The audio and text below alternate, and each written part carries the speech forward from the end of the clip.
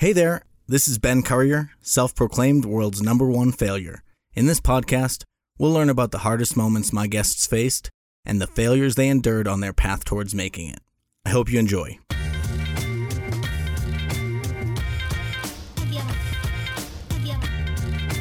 Hey there, friends of failure, and welcome to this week's episode of the Failure Guy podcast. I am here with a very special guest, Bob Burg, co-author of The Go-Giver, which is one of the few books in my life that I've read multiple times, and I have to listen to it in audiobook form, but thankfully it's your voice that I get to listen to at least part of the time. So how's it going, Bob? Going great, Ben. Thank you so much for having me. Yes, it's a pleasure. So since it's a failure podcast, what I like to do at the beginning is have the guest pump themselves up and inflate their ego before we deflate it. And you've got plenty of things to brag about. And so even if you don't typically brag, I'd like you to do a shameless self-promotion or humble brag, whatever you want to call it, where you can say all the cool things you've done so people know kind of the stakes we're talking about when we talk about the more difficult times. I don't know. I mean, I've had successes and I've had failures. I mean, I think like everybody else in life. So yeah, I've been fortunate to accomplish some pretty good things, but I've been around a long time and I've had a lot of chances too. So what kind of things have you accomplished? Yeah, probably the thing I'm best known for is I've co-authored a book series with John David Mann, the main book being The Go-Giver, which has sold about 1,100,000 copies. So it's had some success, and I've had a fairly successful speaking career over 30 years. So a lot of adventures along the way and a lot of failures. That's awesome. So during that time, is there a specific moment that stands out when you felt the best or when you felt like you most made it? Or is it always the thing where like you're kind of not feeling like you made it and there's always more things to do? Yeah, I mean, there's a sense of accomplishment when you hit something that you feel is worthwhile. So, and you can feel good about that. But I think you go on to the next. I think most of us, I think it's human nature that when we do hit something significant, we take a moment and feel good about it, and we appreciate it. We have gratitude for it. But then you move on to the next thing. And your co-author is John David Mann. Is that the name, right? Yeah. Brilliant writer. He, I think you said you knew before other people knew that he was a fantastic storyteller. Oh, well, the people in the people who knew him all knew he was fantastic. I mean, you got to him early, and so you got to like benefit from the fact that not everybody in the world knew. And then, right. Exactly. Now people do know, but I'm amazed. How did that, I know a little bit about how it happened, but I'm sure the listeners don't know much. How did you two team up, and how did you become such a good, like symbiotic relationship of writing? It seems like it'd be not an easy thing to jump into. John was the editor-in-chief of a magazine I used to write a monthly column for. And so he always did such a great job editing it, but he was always very humble when he did it. And, he'd always send me back little notes saying, I made this correction here, I moved this here, I took this out, is that okay? Which, an editor doesn't really have to do. So it was very nice of him to do that. But, the running joke was I would always write him back saying, John, not only is it okay, you write my stuff better than I write my stuff. And again, although at the time he wasn't as well known, because now, he's the co-author with a number of people on a number of New York Times best-selling books. He's the co-author of choice for any publisher or agent who has somebody, a celebrity, a big business person, somebody who, has a book inside them, but they need a writer, right? John's that guy they go to now. So he's very well known now. But back then, few people other than his circle of influence really knew. But again, I was very fortunate. I was one of them who did. So he was the only one I wanted to, I brought this idea of the idea that I had regarding the Go-Giver, but it wasn't very finely developed in any way. And fortunately he said yes to it, so that's really how it worked. Do you remember what the original pitch was? What your original idea was that you came to him with? Yeah, well, I mean, I'd had a book called Endless Referrals years and years ago. And so it was basically about how entrepreneurs and business people could could build the kinds of relationships in their communities that would cause people to want to do business with them directly and refer them to others. The basic premise was that all things being equal, people will do business with and refer business to those people they know, like, and trust. So it was sort of that idea of taking the how-to, because it was a how-to book, and putting it into a business parable, because I'd always enjoyed reading parables. I always felt, stories make a great, seem to connect on a much deeper level with people. And so that was pretty much it. So I had a very basic idea of some of the characters, again, just very not developed, but just there. And so we actually, when I told him about this, and he was actually very busy at the time, but he and his at that time his fiance Anna, now his wife, in fact, they just wrote a great book together called The Go-Giver Marriage that the two of them just wrote together. But they took a drive. They were visiting her mom in outside of Tampa, and they took about a 4-hour drive to come to Jupiter, where I live. And we had about a 3-hour dinner at a restaurant, and we just discussed the idea of the book. Kind of what we saw it as being and so forth. And even then he took a few weeks to decide. And finally he called and said, Anna and I have been talking about this, and it seems like a good idea. Let's do this. So, yeah. I mean, what you're saying though, the parable thing, is I pointed over at the greatest salesman in the world to my right here on the back, because that was the first business parable I ever read. Me too. Yeah. I'm still stuck on some of the scrolls. I haven't even finished it because I'm not going past it until I do the thing. But I haven't spent enough time doing the things because I move on. My ADHD brings me to different books, but I like that method because it kind of bypasses a lot of the need for factual, scientific, whatever rigor, but still, if you base it on principles that are true and verifiable, then the story aspect can just make it stick a lot better in the listener's head. And like, a lot of people have said it, and you've said it on another podcast, but about how, facts tell and stories sell. But I think, story. Well, so what John and I say about that is that that's the saying. Yeah. Facts tell, stories sell. We like to say that stories connect. Oh, that's nice. And it's once the connection's made, now the selling can take place. So we don't know whether or not a story actually does. I suppose those could, but I think what it really does is stories connect on a more of a heart to heart level, a deeper level than just the facts. And I think when I hear that, I don't think of sell as in like sales. I think more like as in get buy-in from your own brain on whether or not this thing can stick and has lasting power is how I. Well, that is sale. I mean, if you're communicating an idea to someone that you want to take them to take action on, that's selling. That's true. Yeah. And I think what happens is, most of the world has a kind of a negative, there's a, for most of the world, there's a negative connotation when it comes to the word sell or selling. And so they may think of selling as something you do to somebody, as opposed to something you do for someone, or they think of selling as trying to convince someone to buy something they don't want or need, when that's not really selling, that's being a con artist, right? So I think if we were going to define selling, and we define it as, discovering what that other person needs, wants, or desires, and helping them to get it, now we can look at the word selling in a different context, and we can feel good about it.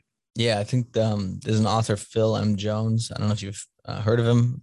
Phil's a great friend of mine. Oh, well, that's awesome, because I love the way he put it in that Audible workshop one. I think it's only available on Audible, but he says it's earning the right to make a recommendation. And so like, it's beautiful. Knowing enough about them so that you can give them something that's actually valuable to them. Exactly. And if you can't do that, you shouldn't be trying to sell them the thing. And I thought that was a great way of viewing it, because I've had that same negative association with sales. My shields go up pretty quickly. Being from Boston originally, I don't. What part of Boston are you from? I'm from Salem, Massachusetts. Oh, you are? I actually was in Peabody for my first 4 years. Oh, nice. So we're neighbors, and then I grew up in the Natick area. Okay, yeah, I went to St. John's Prep in Danvers. So. Oh, okay, sure, very famous in that whole area. Yeah. And then I lived in Cambridge, but now I'm in Kansas City, and lived in Denver. But till I was 27, lived in Boston area. I know you lived there at least for a while because you're talking about the Heinz. It wasn't the convention center or some older name. Yeah, I didn't live there at Something. the time. I actually lived in Oh, Florida at okay. the time. I spoke at the was it Heinz? Was it Heinz I think Auditorium? I think it's that's some weirder older name, but now it's the convention center. I think it was like Heinz Meeting Place or something. It was some. yeah, it was a big convention center. Mhm. But yeah, I think you're right. I don't think they called it that at the time. At least Uh, you and the podcast host who I was listening to were debating over it, and like we are now. And but except I have less info than he had. I'm not exactly sure. So on the subject of failure, at least I did hear that you were saying that you don't like change. Hmm. I at least heard you say that you're kind of resistant to change. You'd rather have things stay the same. Sure. No matter what you like or want, things won't stay the same. Change is going to happen anyway. Yeah. So have you had any big failures or mistakes around that, trying to stay steadfast in your ways and not buying into new things that you should have jumped on earlier? Oh yeah. Oh, that was a big thing with me. I think the mid to late, maybe late '90s, I guess, when the internet was really becoming a thing. Mm-hmm. You know, I had a good business set up, and it was a traditional. You know, it did it through phone and mail and all those different things, and uh, you know, it was rolling along. And at that time, you know, the internet started to really pop up, and email, and even websites, and kind of different things. And Yeah. I wanted no part of it whatsoever. And, you know, my feeling at the time was, well, I have a strong enough clientele and they're loyal to me and this and that and here and there. And no. It was so early too that it looked so terrible. I mean, all the websites look bad. It was hard to picture what it could be. Well, yeah, you're right. But it was still, you know, for someone like me, I'm not someone you would call a futurist. There are people who can kind of see, you know, as to what's going to be the trend. And they, Mm-hmm. you know, with me, my thought was, this internet thing's never going to happen.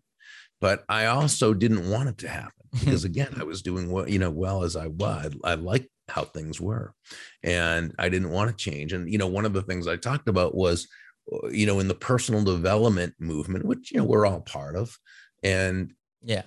there's almost a political correctness that you're supposed to really like change. You know, everything is, you know, change is good and this and that, and you know, embrace. Well, you know, I hate change. You know, I like to get really good at something and then just go with it, right? But that's not life. That's not real life. And successful people live in truths. And to the degree that you decide you're not going to live in a truth, or you just don't make a decision to, you know, you sort of just let things happen. You know, you can ignore the truth, you can deny the truth, but you know, Bob Proctor used to say you can never alter the truth. Yeah. And so my business just went right down the tubes. I basically was starting at ground zero again, and had to rebuild. So in that time of rebuilding, what were you feeling? Were you feeling like a lot of people can either really give into the whole I'm a failure thing, or they can be like, okay, this is my chance to change things, or they just kind of meander for a while. What was your feelings when you were like, okay, I've got to finally adopt this internet thing, or I got to change. I got to shed some of my old ways and take on some new ones. Was there any kind of either mindset shift or things you were telling yourself in order to reconcile that with what you wanted? Oh, I was mad at myself. I took full responsibility for that failure. I knew that was just me being lazy. You know, it was me not doing what I really kind of knew I needed to do. Mm-hmm.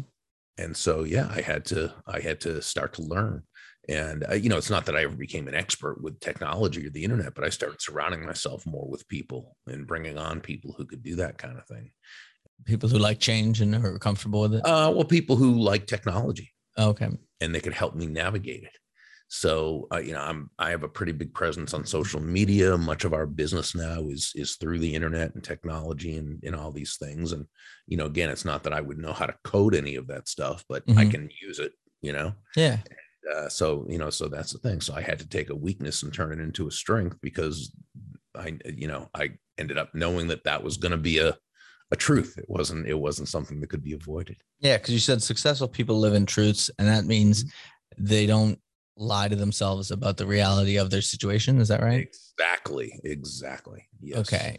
But how do you know if you're seeing the truth?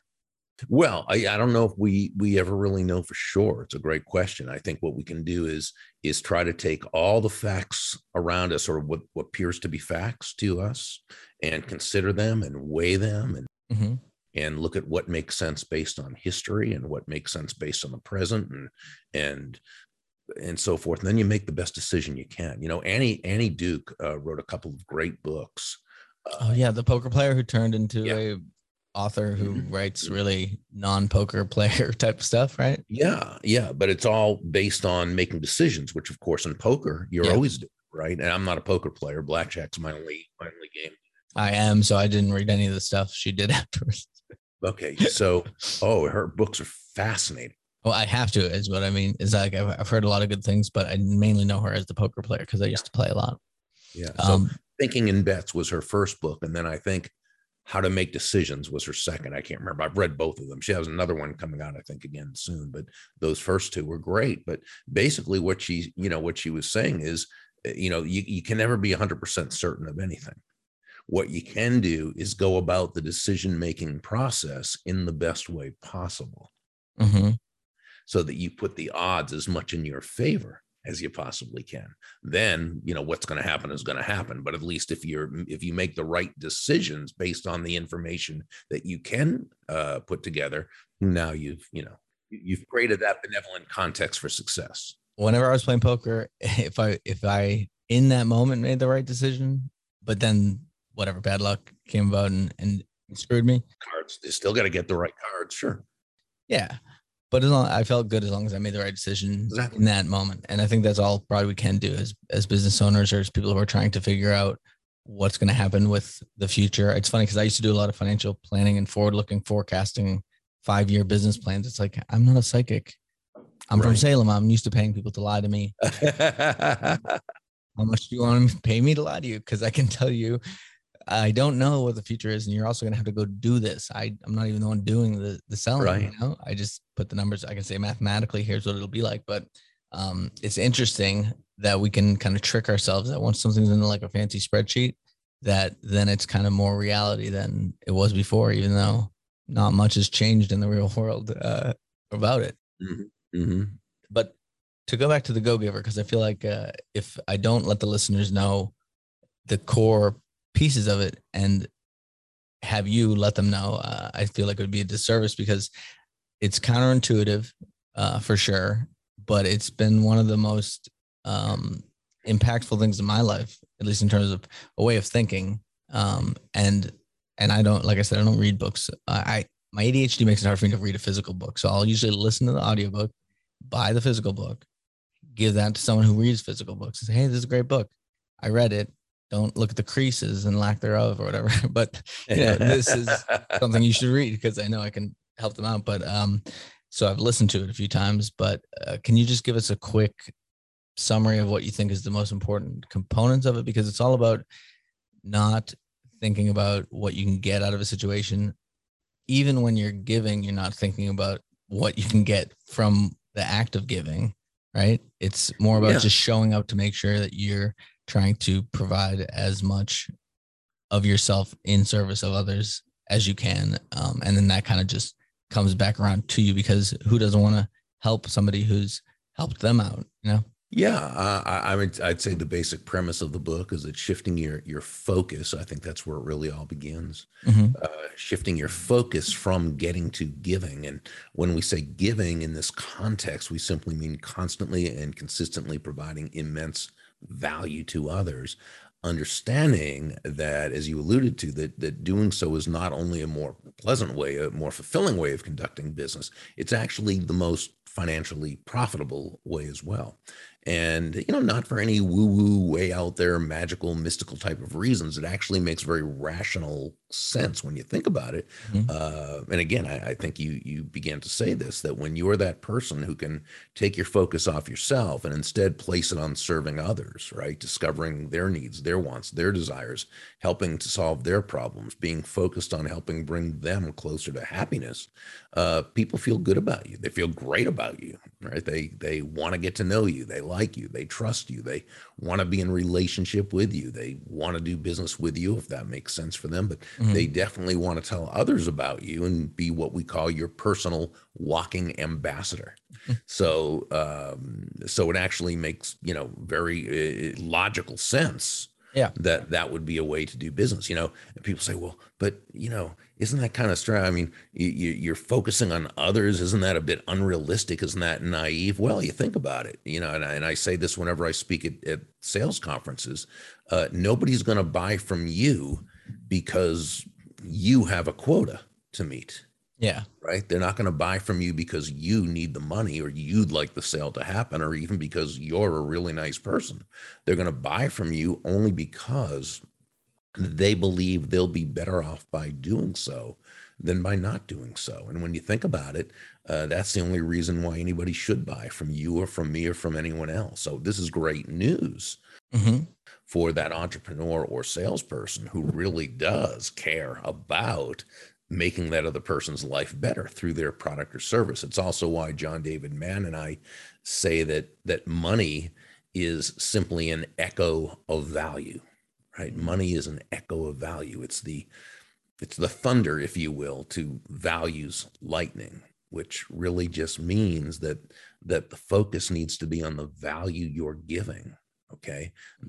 That's where the focus is. The money you receive is a very natural result of the value you've provided.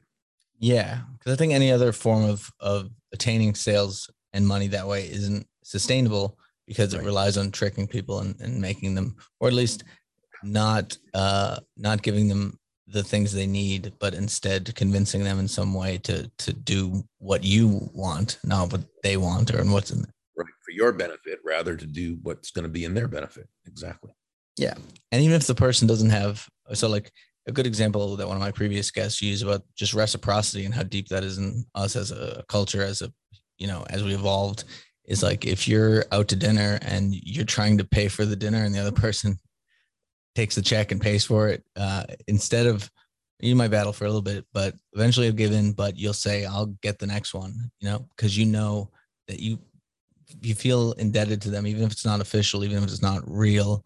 You want to even the odds or even the tables when you feel like someone's gone out of their way to help you. And so even if that person that you're helping doesn't necessarily have money, everybody likes to know a guy who is a solution to something. And so they might run into someone else who needs what you have, and they'd be more than happy to tell that person about you. So I think, even when there's no discernible way that could ever come back to help you, there's no reason not to be as true to yourself in terms of like being that type of person. Well, I think you make a great point there. What you really want to be is congruent with your personal values. So it's not that you give with the idea of having to receive or to get back something from that person. You give because it's who you are. It's the way you are. It's who you are, and because it's who you are, it's what you do. But you're also willing to receive when those things come to you. We like to say, give without attachment to the results. That's a good way. Because when you're giving value and you're planting all these seeds of goodwill, you're planting all these seeds of great will. And again, you've got now a network of people who they know you, they like you, they trust you, they want to see you succeed, they want to be part of your life. What you've done is you've created what we call that benevolent context for your success. I like that. And it's got Ben in it, benevolent. So, and the part that I did not read, or the part that I missed the first time reading through, was you need to be able to receive too. Because I would get, after the first read through of it, I would get to the point where I'd be giving, and then they try to give back in any way, and I'd be like, no, this isn't how it works. I give to you, and that's all that happens, because I wasn't realizing that you also have to. Right. That's not sustainable, is it? It's like breathing out, but not breathing in. It's like watching the tide go out and expecting it not to come back in. Life doesn't work that way. Giving and receiving they're two sides of the very same coin. Yeah. And they work in tandem. I couldn't have been giving if they weren't receiving. That's right. So what I wanted to do wouldn't be able to happen if they weren't doing the thing that I was resisting. So I thought that was an important point that I missed the first time. But being a guest on the show, you get a get out of fail free card, which Awesome. is really just a play on the Monopoly card. I'm going to pretend to hand this through the internet to you. Okay. Whoop. Okay. So if you had a get out of fail free card and you could use it to currently, not historically, pursue a passion, a hobby, an interest, a thing that you've wanted to pursue, but you've avoided because of the amount of failure related to it. Like, for example, I'd be stand-up comedy or something like that, because you have to go bomb on stage a ton of times. And while I know that's a requirement, I'd like to avoid some of that stuff. Is there anything like being a musician or an actor? Is there something that you would pursue if you had a get out of fail free card that you might have avoided otherwise? Maybe stand-up comedy. Yeah. Yeah. Have you tried anything in that realm besides being a keynote? I never have, but I think it's only because it's not so much fear of it, although gosh, that, certainly going up there, it's one thing being on stage when you speak and being humorous because you're sharing stories that, that's one thing. But to go up there with the idea that everybody is expecting you to make them laugh. Yeah. I haven't experienced that, and that could be scary. So I haven't done it, not for that reason. I just have never taken the time to pursue that. But that would probably be if there was a would you say get out of failure card, you called it? Get out of fail free. Like get out of jail free, but fail free, get out of fail free. Yeah. That would be it. That would be a good one. Cause I think to your point, I call it business meeting stand-up comedy. Like if you tell a joke in a business meeting, the bar is so low, they're not even expecting to laugh ever. So they want to laugh, they're ready, they're primed to laugh at any joke that's being told. But if you're like on stage and you're supposed to be telling jokes, like every 20 seconds they're judging whether or not you're funny, and that's an intense level of oh gosh, yeah. of competition. So I like, I'm sure keynotes are similar where the jokes don't have to be as good because people aren't expecting to laugh as much during those kind of situations. Well, yeah, I think there's a couple things there. First of all, there's an old saying, and I don't know who said it first. You only have to be funny if you expect to get paid. So being able to create laughter and be able to entertain during a keynote talk or even a seminar or something like that is important. Mm-hmm. You do need to be able to do that. That's not the same as telling jokes, right? But it's still very important. So now that there's, as far as if there's an expectation from the audience, probably not, but you still need to be able to. But I would say it still doesn't hold a candle to having to go on stage as a stand-up, where that is the that is the purpose. You're up there. So yeah, I don't know of any job where you're as much judged by everyone so frequently, Sure. I also like to say, instead of fake it till you make it, which I'm not a huge fan of, I say fail it till you nail it. Love it. Is there anything currently that you're working on that you don't know what's going to happen with it? You don't know how it's going to work out, but you're going to fail it till you nail it. Yeah. My business partner, Kathy Tagenel, and I, we have the Go Giver community, which is an online business network, and it's growing. Is that the Go Giver Success Alliance? Is that the one or no? No, the Go Giver Success Alliance is a private mentorship group within that. Okay. But it's actually the Go Giver community, the gogivercommunity.com. The Go Giver community is actually the full community. So that's something that we have really put our heart and soul into for the past, I'd say, about a year and a half. And we plan to continue to do that and put our heart and soul into it, whether that ever, hits big or not. Mm-hmm. It's something that we both believe in very much. And it's been growing, but, it never grows as fast as you want it to. And yeah, because you're saying the community aspect is something that's new to you, and growing that, fostering it, trying to figure out how to connect people. Yeah, well, you're always working on your messaging, and you're always, you're always looking at what hits and what doesn't. The market will always tell you, but sometimes mm-hmm. you got to be able to figure out which variable it is and so forth. So it's been a lot of fun so far, but we certainly would love to see it 10 times bigger than it is right now. So again, you never do know. We believe it's going to be a huge success, but you don't know until you know. Well, I hope it does really well. So is there anything else on failure or the concept of it or anything about what we've talked about before you want to get to where people can find you and connect with you?